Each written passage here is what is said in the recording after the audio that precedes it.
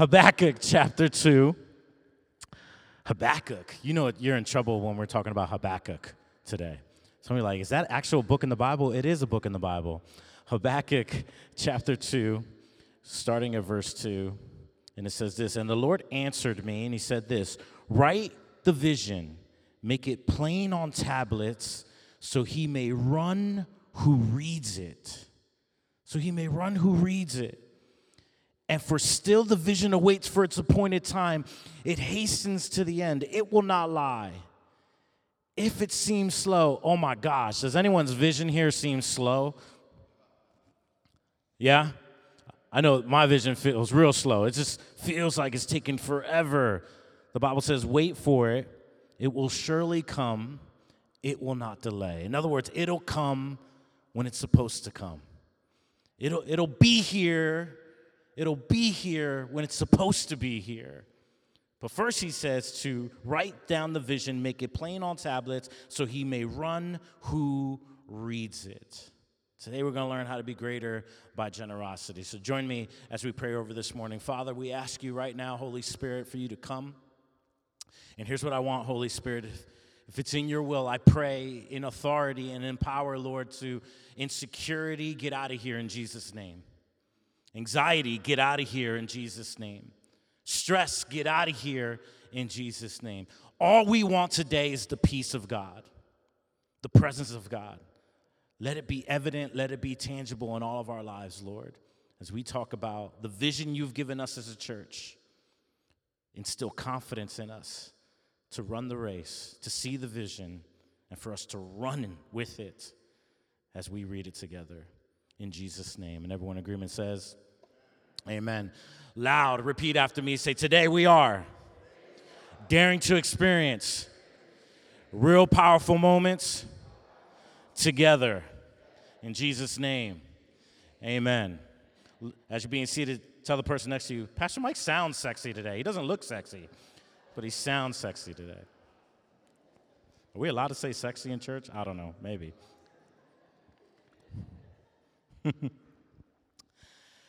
So we're going to have a talk here. So if you are new to Fervent, just know that I'm going to talk as a family because that's what we do. We're going to talk as a family today. Can we do that? And this is going to be a family talk. So normally, like, I'm loud and I'm making jokes. I start off with a funny little anecdote just to get everybody into it, you know what I mean? I usually make fun of myself, you know. I would probably on a normal Sunday make fun of this beanie on my head, right? Look like Charlie Brown with a beanie on or something like that, right? And the reason I'm wearing this beanie, if I'm going to be honest with you, is because I didn't shave today. Not cold at all. It's 50-something degrees. Not cold at all. I just didn't shave today. That turkey hit me right. Come on, somebody. And I slept a little longer than I should this morning. But so that's the normal Sunday. But today is going to be an abnormal Sunday, and I thank God for it. Because as we talk about generosity, and I want to go back to the original vision of Fervent. And so I want to take a stroll down memory lane to be intentional about where we're going. You have to first understand where we're coming from. And I do some coaching on the side, and I coach a lot of churches. And I just came this past weekend. I was just coaching a church in Trenton, New Jersey, and I was leading them through the story of the church.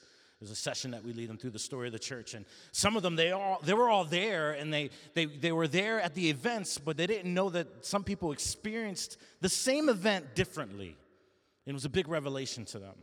And so it hit me, and this was on Tuesday when I was coaching this church, and I said, man, I need to revisit the vision here before talking about anything. And to go back, I want to go back to when I was in high school.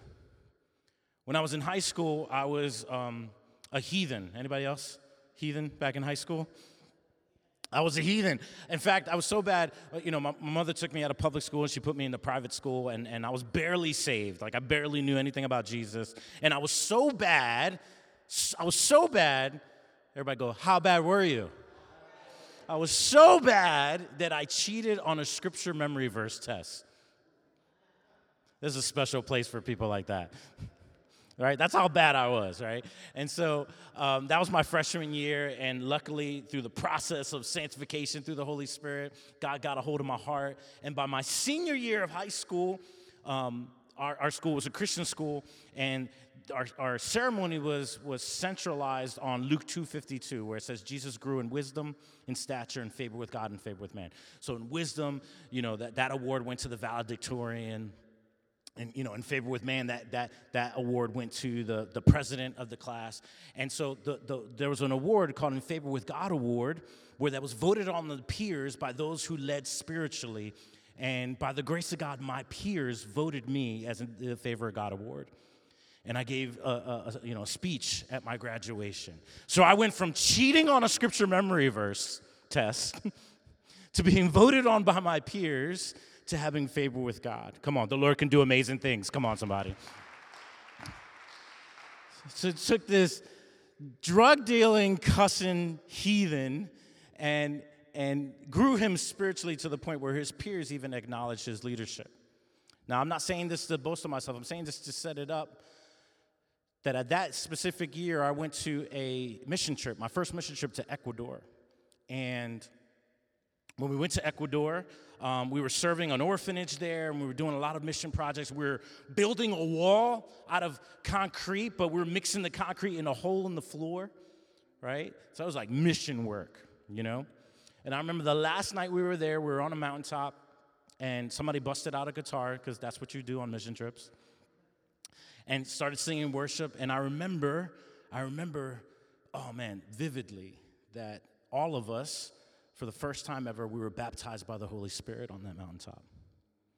And I remember physically, tangibly experiencing the presence of God for the very first time. It's that moment that I hold on to this day, and here's why.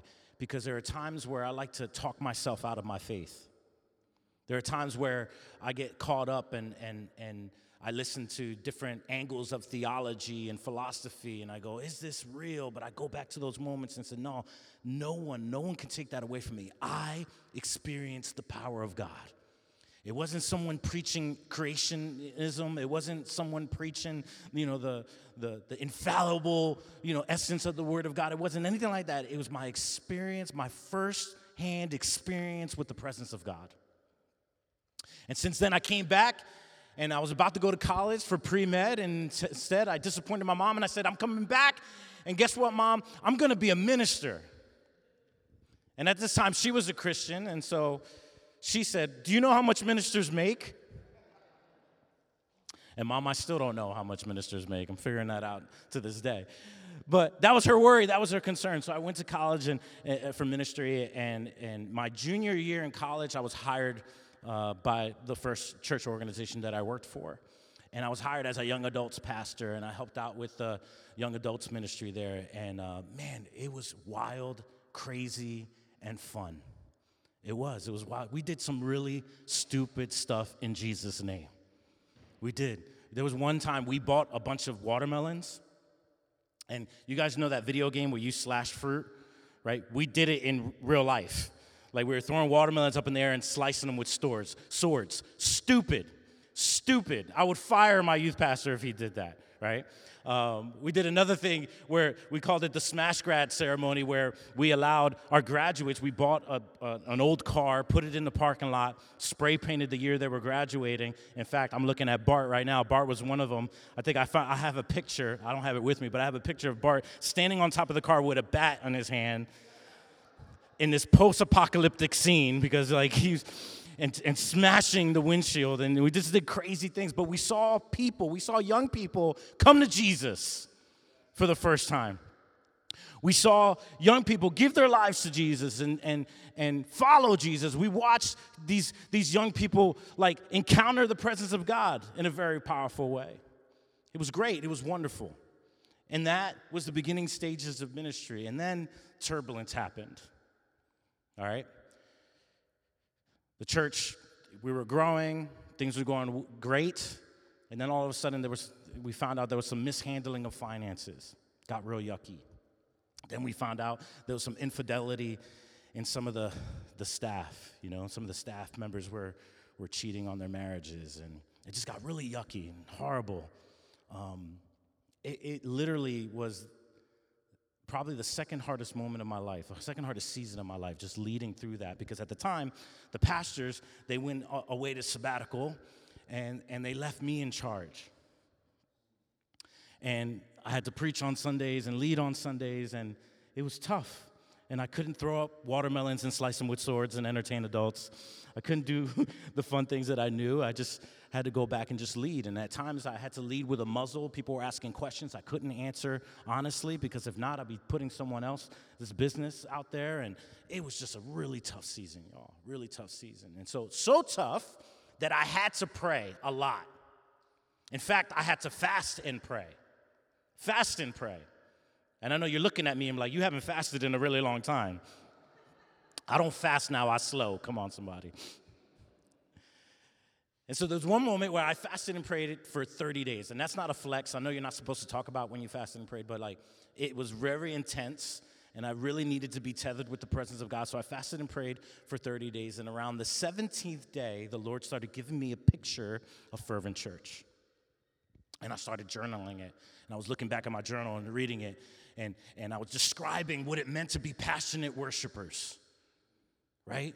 Passionate worshipers. And I describing what it meant to be real people coming together and worshiping God. Not this fake stuff, not three-piece suit stuff, nothing against three-piece suits, but like it wasn't a performance, it wasn't a show, it was real people. Real people, they were real, they were raw, and they were honest, and they were growing with their Savior.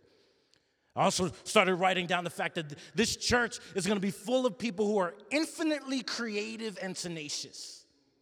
You could push and you can shove, and we still won't budge. We will still continue to do what God has called us to do. And then I wrote down a couple pages about describing a kind of church that's full of a bunch of gatherers and people who actually know how to have what I called holy fun.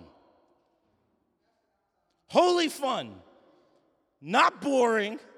Holy fun.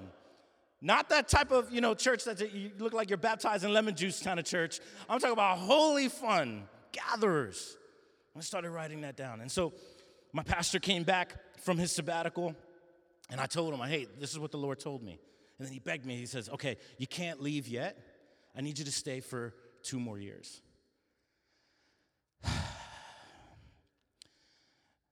Though it tarries, wait for it. Wait for it. So I did that. I waited 2 years, and then with a group of family and friends, I decided I wasn't going to plant a church anywhere near my previous church. I was going to go all the way to Hoboken because I wanted a church plant. God gave me a vision of a church plant, not a church split. So I went to Hoboken, New Jersey.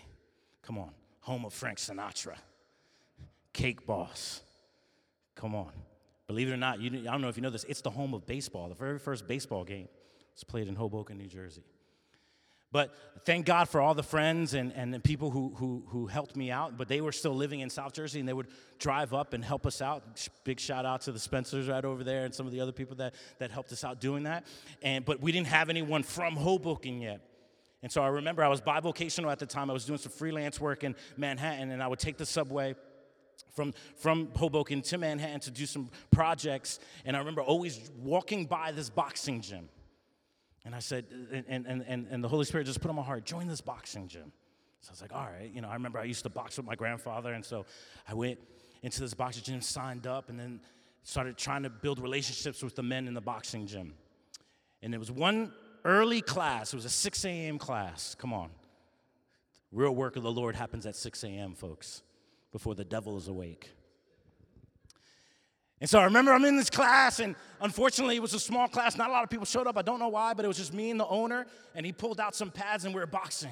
So I'm boxing, and as we're boxing, we're talking. And back then, I was in shape, so I could do both at the same time, right? And so I'm bobbing and weaving, and we're boxing. And I'm like, in the back of my head, I'm like, please don't ask me what I do for a living. Please don't ask me what I do I just don't want it to get weird, You want to know how to kill a conversation? Tell them you're a pastor. And we're boxing, and all of a sudden he throws it. He says, what do you do for a living? And in my head, I'm like, darn it. And I said, well, I'm a freelance videographer, and I'm also here to start a church. And then he pulled back like this. I hope he's watching this eventually. He pulled back and he stopped and he says, "For real?" I said, "Yeah, for real." And he goes, "Man, you know what? I've been thinking that I need to get my life straight spiritually."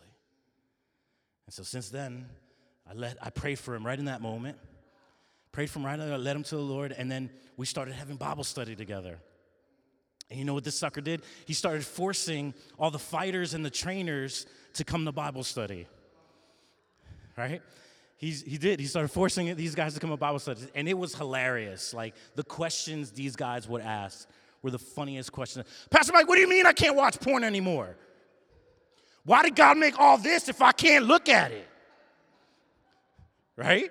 Those are the kind of questions I got.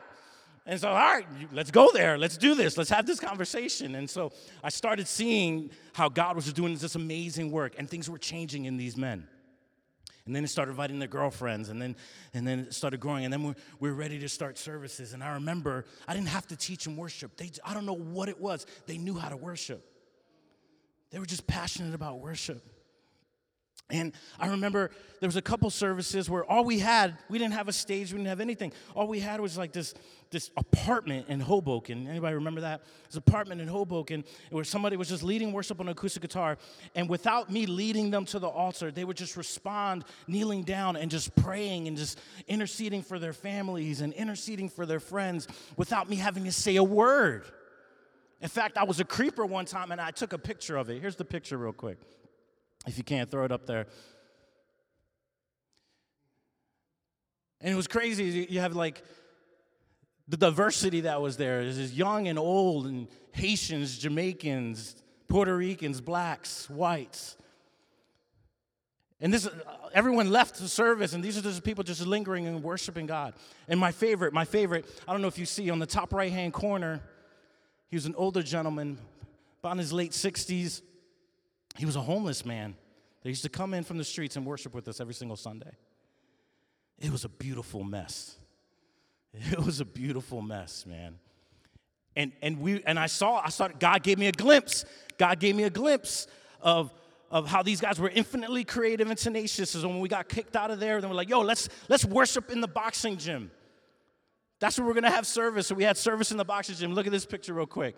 And we packed a bunch of people up in the boxing gym. You can see me in the middle there, about 50 pounds lighter. I was fasting then. And we watched, and this was our Super Bowl party one year, where we had, if you go to the next picture, we had my man, I don't know if you recognize the gentleman to the right. His name is Zab Judah, former lightweight champion of the world. And he came and he gave his testimony. And again, it was a beautiful mess. It was a beautiful mess, and we loved it. We loved it. And then a couple months later, God reminded me of the vision, you know? And the vision was, this was the vision. The vision was to plant churches that inspire real followers of a real Jesus. To plant churches that inspire followers of a real Jesus. That was the vision. But then I got introduced to Heritage Church. We're my Heritage Church people. There they are. Some are back there. And so we did our first merger acquisition. And then after that, our second merger acquisition with Open Door Alliance people. And then 2019, Faith Alliance people. And so our vision modified a little bit. Instead of to plant churches that inspire followers of a real Jesus, it was to plant and replant churches that inspire followers of a real Jesus. Why am I telling you this? Because vision, and now you can throw up that definition. Vision is the ability to think about or plan the future with imagination or wisdom. And as a believer, when God gives us a vision, it's not imagination, it's the wisdom of God. It's the wisdom of God that gives us this image, this picture of it. And Habakkuk says, if God gives you a vision, write it down and make it plain. You want to know why? Because there are going to be moments when hard times happen, when the stuff happens, and that's the best S word I could give you today. When stuff happens, you need to hold on to the vision. You need to hold on to what you're going to see, even though you're not currently experiencing that. Can I say that again? You need to hold on to what you're going to see, even though you're not currently experiencing that. I want to challenge you. Have a vision for your marriage. Have a vision for your family. Look, even single people, have a vision for your marriage. Have a vision for your future. Get with God, pray, fast, do whatever you need to do, and get a vision because you're going to need to hold on to something when times get rough. And that's what we had to do. We had to hold on to it because stuff happened, right? Stuff happened, you know. Then we hit a worldwide pandemic. We hit some other turbulent moments as a church. So the vision is what God lets you see the future. But then we're currently experiencing things, right? And God gives us a vision so that we could see past the moment of our experience. We're experiencing some stuff. This is what I'm experiencing as the pastor of Fervent Church. Here's what I'm experiencing. I'm experiencing division, honestly. I am. I'm experiencing division, and it's tough, you know. When you have such a beautiful, diverse church, you have diverse angles and backgrounds and politics and opinions and observations, and you name it, we have it. And so I'm experiencing, you know, division on things like race. You know, some people, they're like, you're too woke, and other people are like, you're not woke enough, you know. Some people are like, you talk too much about race, and some people are like, you don't talk enough about race, you know? For some people, it's like you're too, you know, you're too aware of COVID, you're not aware of COVID enough, and that's just been the experience. And I know I've been talking to some other pastors, and now it's harder to lead now than it was even during the pandemic, because people have just really grown in their opinions and settled in it. It's hard. That's what I'm currently experiencing. I still see the vision, but what I'm currently experiencing is this sense of division. What I'm currently experiencing is that people just have a hard time bouncing back. We're going to be real with you. We have a hard time bouncing back for whatever the new normal is going to be, and I can't stand that term, new normal. Whatever this moving forward is going to look like, we have a hard time bouncing back. We do. Some people, they have a hard time bouncing back because they're just paralyzed by church hurt. Literally paralyzed by church hurt. Can't move. Whether, you know, it was hurt from another church or, heck, we're not perfect. Maybe you were hurt by our church. You're paralyzed by it. We have a hard time bouncing back. We have a hard time, getting volunteers, and if I'm honest, getting back to just our regular giving. We just have a hard time in that. I was looking at the numbers, like the actual numbers, and I know pastors lie about numbers. We do. We lie about numbers. Like, you pregnant? We're going to count you twice. But these are the actual numbers. I didn't count them. Like, our Christmas of 2019, right before the pandemic, Christmas of 2019, we had 536 people. Christmas of 2019, 536 people. 289 in Voorhees and 247 in Sewell. Those are actual numbers. I didn't count them. Our service managers counted them. There's 289 people here in Voorhees and 247 people in Sewell, totaling 536 people. We have a hard time bouncing back. That's just what we're experiencing. You know, we're having a hard time inviting people to church. I don't know why. Honestly, I'm having a hard time having fun on Sundays. Sundays should be fun. It's okay to laugh. God made it. It's okay to enjoy yourself. But I'm wondering, like, that's what I'm experiencing. Are we having a hard time having fun? Are we having a hard time bouncing back? Not inviting people, not leading people, not bringing people. Like it or love it, real disciples of Jesus make disciples of Jesus. Real disciples of Jesus make disciples of Jesus. And so I'm not showing you pictures of the past to compare now. That's long and gone. We can't live in the past. We're not going to get tripped up on what's behind us. I showed you that because that's a glimpse of what we could have in the future. And we're distracted right now. And so I can't even preach on generosity until we get rid of the distractions. Because I could sit there and I could tell you, and I've told you the statistics on where church is right now. I told you the statistics of how young people really need Jesus. I've told you the statistics on how we need to be a stronger church to help other churches continue to revitalize and replant. I've told you that, but I can't make you care. I've never heard anyone preach on how can you make people care, because you can't. I can't make people care. I could pray, but I cannot make you care.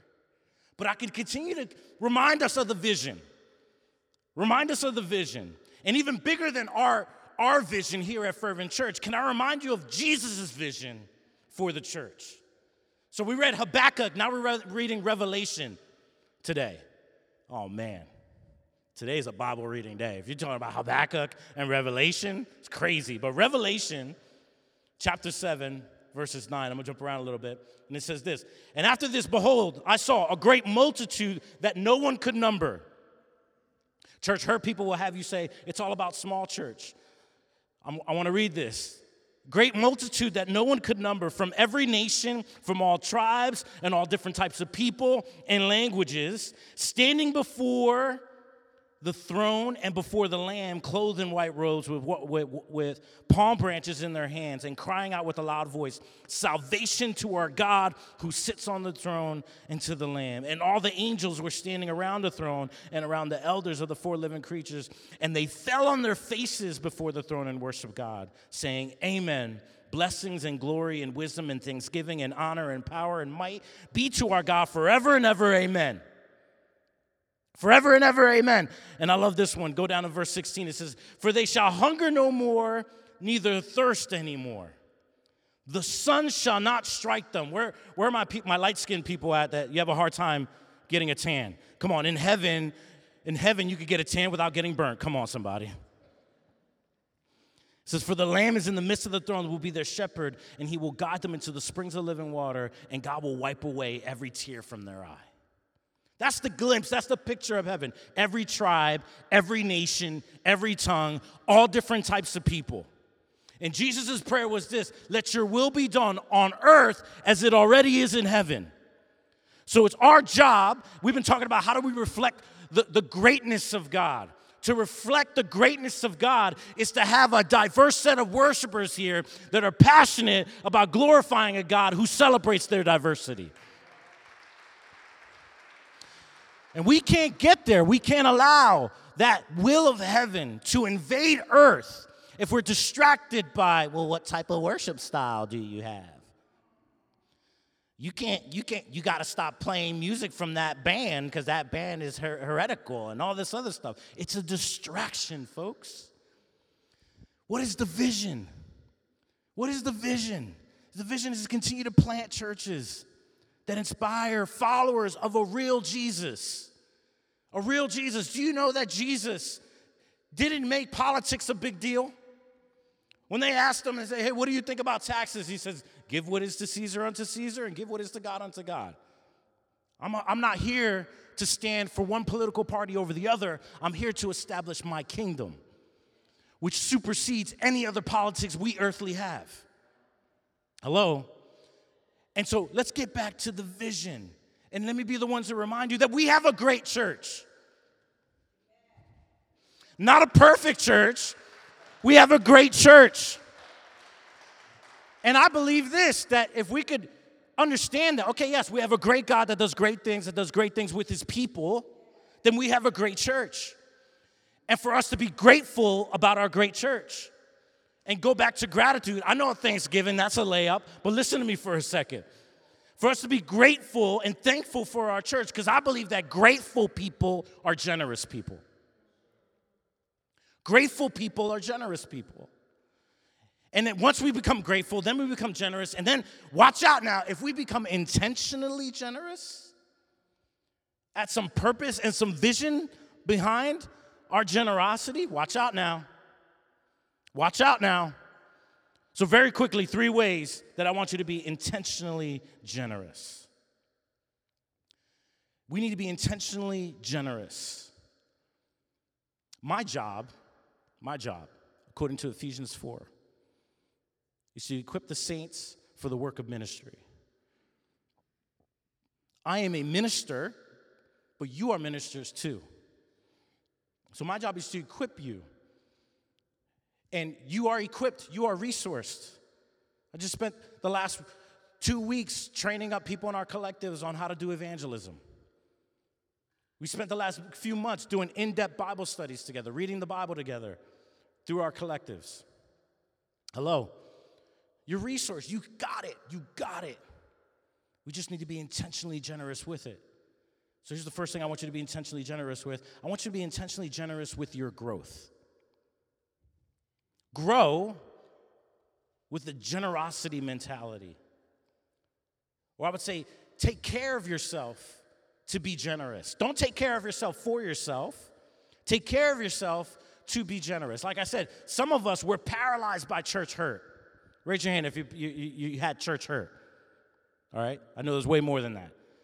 Right? I get it. Church hurt. It sucks. It's horrible. I'm sorry that happened to you. And a lot of people were giving up on the church because of church hurt. But I liken it this way. I've had bad Chinese food, but trust me, I haven't stopped eating. What do? You just find another restaurant, right? Just find another restaurant. Or better yet, don't order that specific item anymore. And I think so many times we just give up. Give up on eating Chinese because you had one bad experience. And what I want you to do is I want you to be generous with your growth, generous with your healing, generous with your care. Raise your hand if you've ever been burnt out in church. Okay? You ready for this one? I'm just going to put it right back on you. You're grown people. Be generous with your growth means this, that take care of yourself and prevent burnout. And there's 2 ways that I want you to prevent burnout. Number 1, and only you can do this, is to create healthy and helpful boundaries. But watch out. Somebody's like, yep, that's good. That's really good. When I say healthy and helpful, don't create boundaries that protect your fragility. Because no one wants to challenge, push, or motivate a fragile person, right? So don't create the boundaries to protect your fragility. Create boundaries to protect your growth, for you to be stronger. Because I think sometimes when we're recovering from any type of hurt, we create boundaries that just protect our fragility, and we forget that moment didn't define us, that we can still be stronger, better, and bigger people than what we've been, right? But what we do is we create these boundaries that just protect our fragility. Create boundaries that are healthy and helpful, that help you grow, not so that just you can grow, so that you can get back in the game and help somebody else grow. If your boundaries protect you from actually helping somebody else, then that's not a healthy boundary. I said it. It's not a healthy boundary. That's one way to protect yourself from burnout. Here's another way, because sometimes we blame the work. We blame the work for burning us out, but sometimes it has nothing to do with the work. Sometimes it has everything to do with your capacity. And so I think the other way that you prevent yourself from burnout is this. Let your capacity grow to the size of your passions. Let your capacity grow to the size of your passions. What do I mean by that? Some of us, we sit there and say, man, I'm passionate about Jesus. Well, if you're passionate about Jesus and passionate about what Jesus is passionate about, and he's passionate about people, in order to love people, you know what you need to do? You need to grow your threshold of pain. Ooh, you don't like that. You need to grow your threshold of pain, because loving people is hard. It is not easy. Let me talk to you about real quick this beautiful mess. There was one time, one of our congregants, they were hooked on heroin. And this is the real deal stuff in ministry. That's why I crack up when people want to talk about, like, when are you going to get rid of the pews? Shut up. We got these for free $99. We're going to keep them as long as we can, right? But when they talk about real ministry stuff, I remember trying to help out this person get off of heroin, and I remember they finally called me and they said, all right, I think I want to detox. All right, I went over to his house, and if you've ever dealt with an addict, they change their minds constantly. And so I'm at his house, and we're screaming at each other. He's like, Mike, you're going to have to knock me out to take me. I was like, oh, you didn't know. I planted this church in a boxing ring. I'm ready to go. Like, I wasn't saved my whole life. I still got hands, Steve. Tell him, Steve, I still got hands, right? So he's threatening to fight me. And eventually, after wrestling, not verbally wrestling, we didn't get physical, but eventually I was able to get him to the hospital so that he could detox and get back into a rehab. It's messy. And in order for us, you can sit there and say, I'm really passionate about God. Are you, though? Because if you're passionate about God, then your capacity has to match your passions. And it's going to take work. And some of us, you get burnt out, not because the work was heavy. Of course the work is heavy. You have to expand your capacity. And your capacity doesn't grow devoid of challenge, right? You put weight on the bar because you're challenging your muscles. Why? Because you want to grow the capacity of your muscles.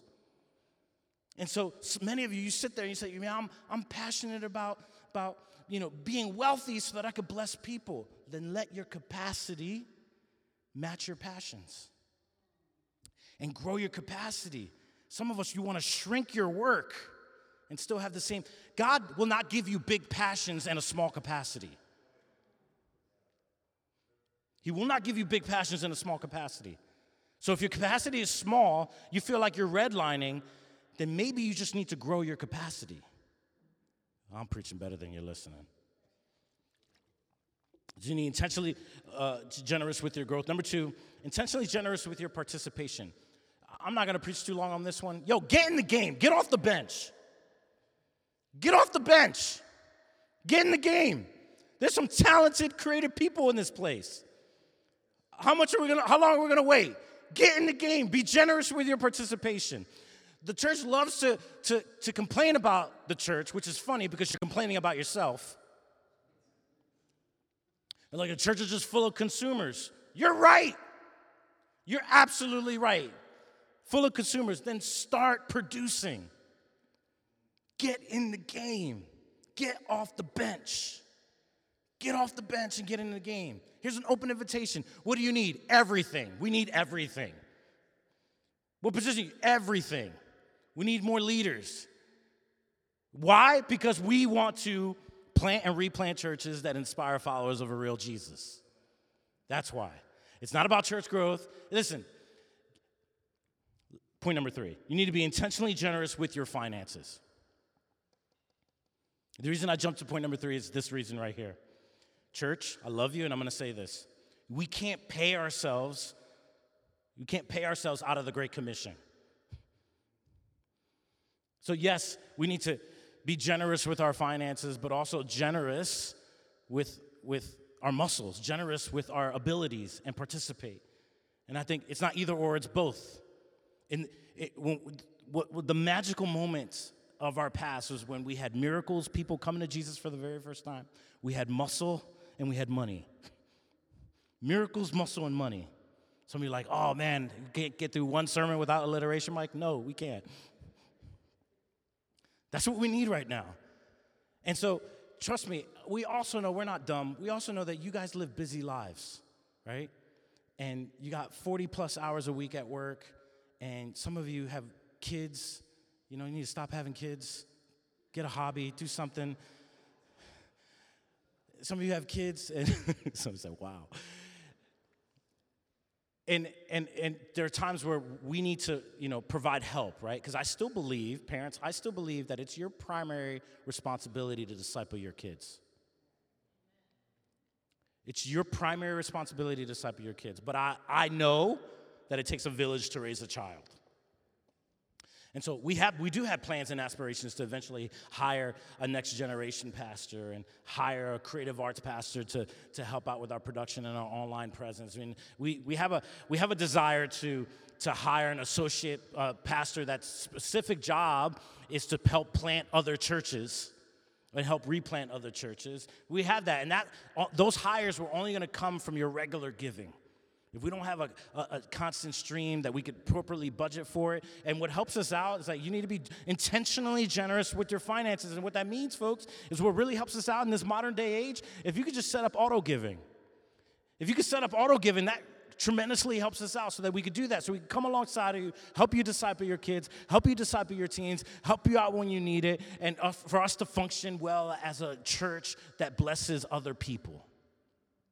But that comes out of your regular giving.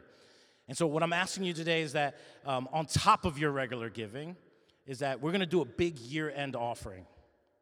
A big 1 year-end offering. And from now until December 31st, you have an opportunity to first pray and ask God to put it on your heart. What can we give as a church, as a family to our church, to see influence continue to increase? What can you give? And we're going to do that. And so next week we're going to have brochures. And I know that it's Giving Tuesday on Tuesday, so that's a great time to give, as our society is already thinking about giving. But our goal is to raise $36,000 from now until the end of the year. And let me be specific, because we're going to be intentional with it. So with the $36,000, $12,000 is going to go towards, we want to just completely give that over to missions and bless missions. We want to bless our family in Bordeaux and make sure that when they go back from home assignment to Bordeaux, France, they get to continue making more disciples over there in Bordeaux, France, and continue seeing the gospel and the kingdom advance over there. All right, $12,000 for that. Then another 12. So we separated it in three ways: international, in town, and on site. So the second $12,000, when we're talking about blessing in town, so we're going to give $12,000, and we're going to use those $12,000 to bless the towns around us. All right. What I mean by that is, like, if our city, if Voorhees, Cherry Hill, Marlton, our surrounding towns, if they need help, they need to fix something in their parks, they need to modify something or enhance something, that the church is going to be on the church's dime. We're going to bless our cities around us, and we're going to be a part of the community. And then lastly, on site, we're going to think about ways. Trust me, we got plenty of ideas, but we're going to think about ways to get people on our property at both locations. And we have ideas like a free date night for couples who haven't been able to go out, and we'll provide childcare, and they could have a date night. Another idea of having a food truck festival. Come on, somebody, right? Food truck festival. We have ideas. We trust me, some of y'all are like, what, y'all don't want to do stuff? We want to do stuff. We need miracles, money, and muscle. We need miracles, money, and muscle. That's what we need. And we want to offer a free anxiety seminar. We have tons of ideas, but we're going to allocate those $12,000 to get people on site here on our location to see what God can do through our connections with people outside of our four walls. But it's up to you, folks. It's up to you.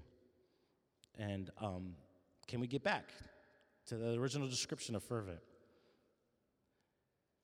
Last thing, it's funny. I don't know if he was just awkward or upset, but when I told my senior pastor that, God gave me a vision to plant the church, what his first question was, which I thought was really weird. It was a weird first question to ask. He said, "What are you going to name it?" That was his first question, not like, "How can I help?" That would have been great. His first question was, what are you going to name it? And at that time, I was doing a study on 1 Peter, and I remember 1 Peter 4:8. It says, "Above all else, have fervent love for one another, for love covers a multitude of sin." So I said, we're going to call it Fervent Church. That's what we're going to call it, Fervent Church. It's full of passionate worshipers, full of real people, real and raw people that are infinitely creative and tenacious. They know how to go through stuff and come out the other side better. And they're gatherers who know how to have holy fun. Fervent Church. That's what God sees. I want you guys to see it with me. Amen. Let's all stand up.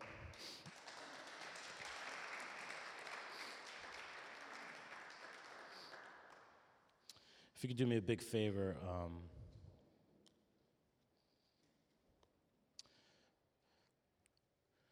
we don't need the worship team. We're just going to close it out.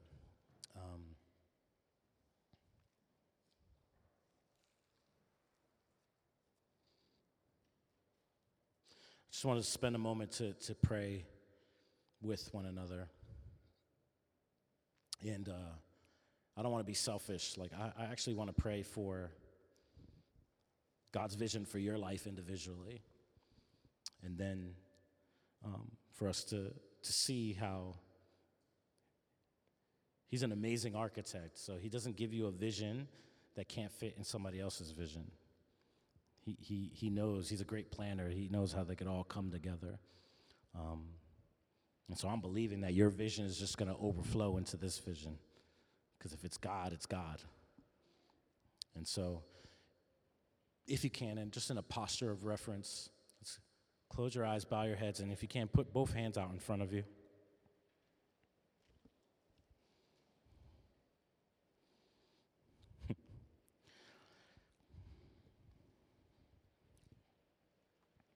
And if we could stand still, you could kind of hear the rain hit the roof.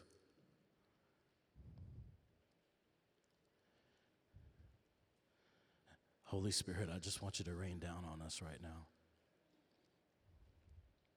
Let your power fall.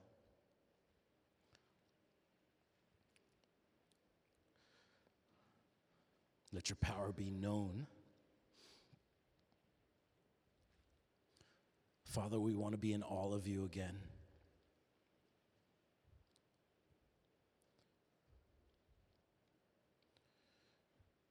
Father, I pray for every vision in this house. I pray for the leaders in this house who have a vision of a family who's thriving spiritually and growing in their relationship with you year after year. I pray for the visions in this place of watching the next generation rise up and maybe take over the family business, or of the vision of them seeing their grandchildren worship you, Jesus. I pray for the vision that some might have to have influence and wealth, not for their own glory, but to give you glory, God. Because they're passionate about helping the poor, and the best way to help the poor is not to be one, God. So I pray for that vision. I pray for the vision of those who are single here, and some of them, they have a vision of having a family and growing. Help them wait for it, God. Help them have patience for it. For some of them who don't, maybe some of them have a vision of starting a business or having a position where they have a lot of influence and they need all the time they could get, Lord. I pray, God, that you just continue to show them that that is okay too. Because if it's your vision, Lord, then it's your vision. It's your vision. And Father, collectively as a church, I pray, Holy Spirit, that you help us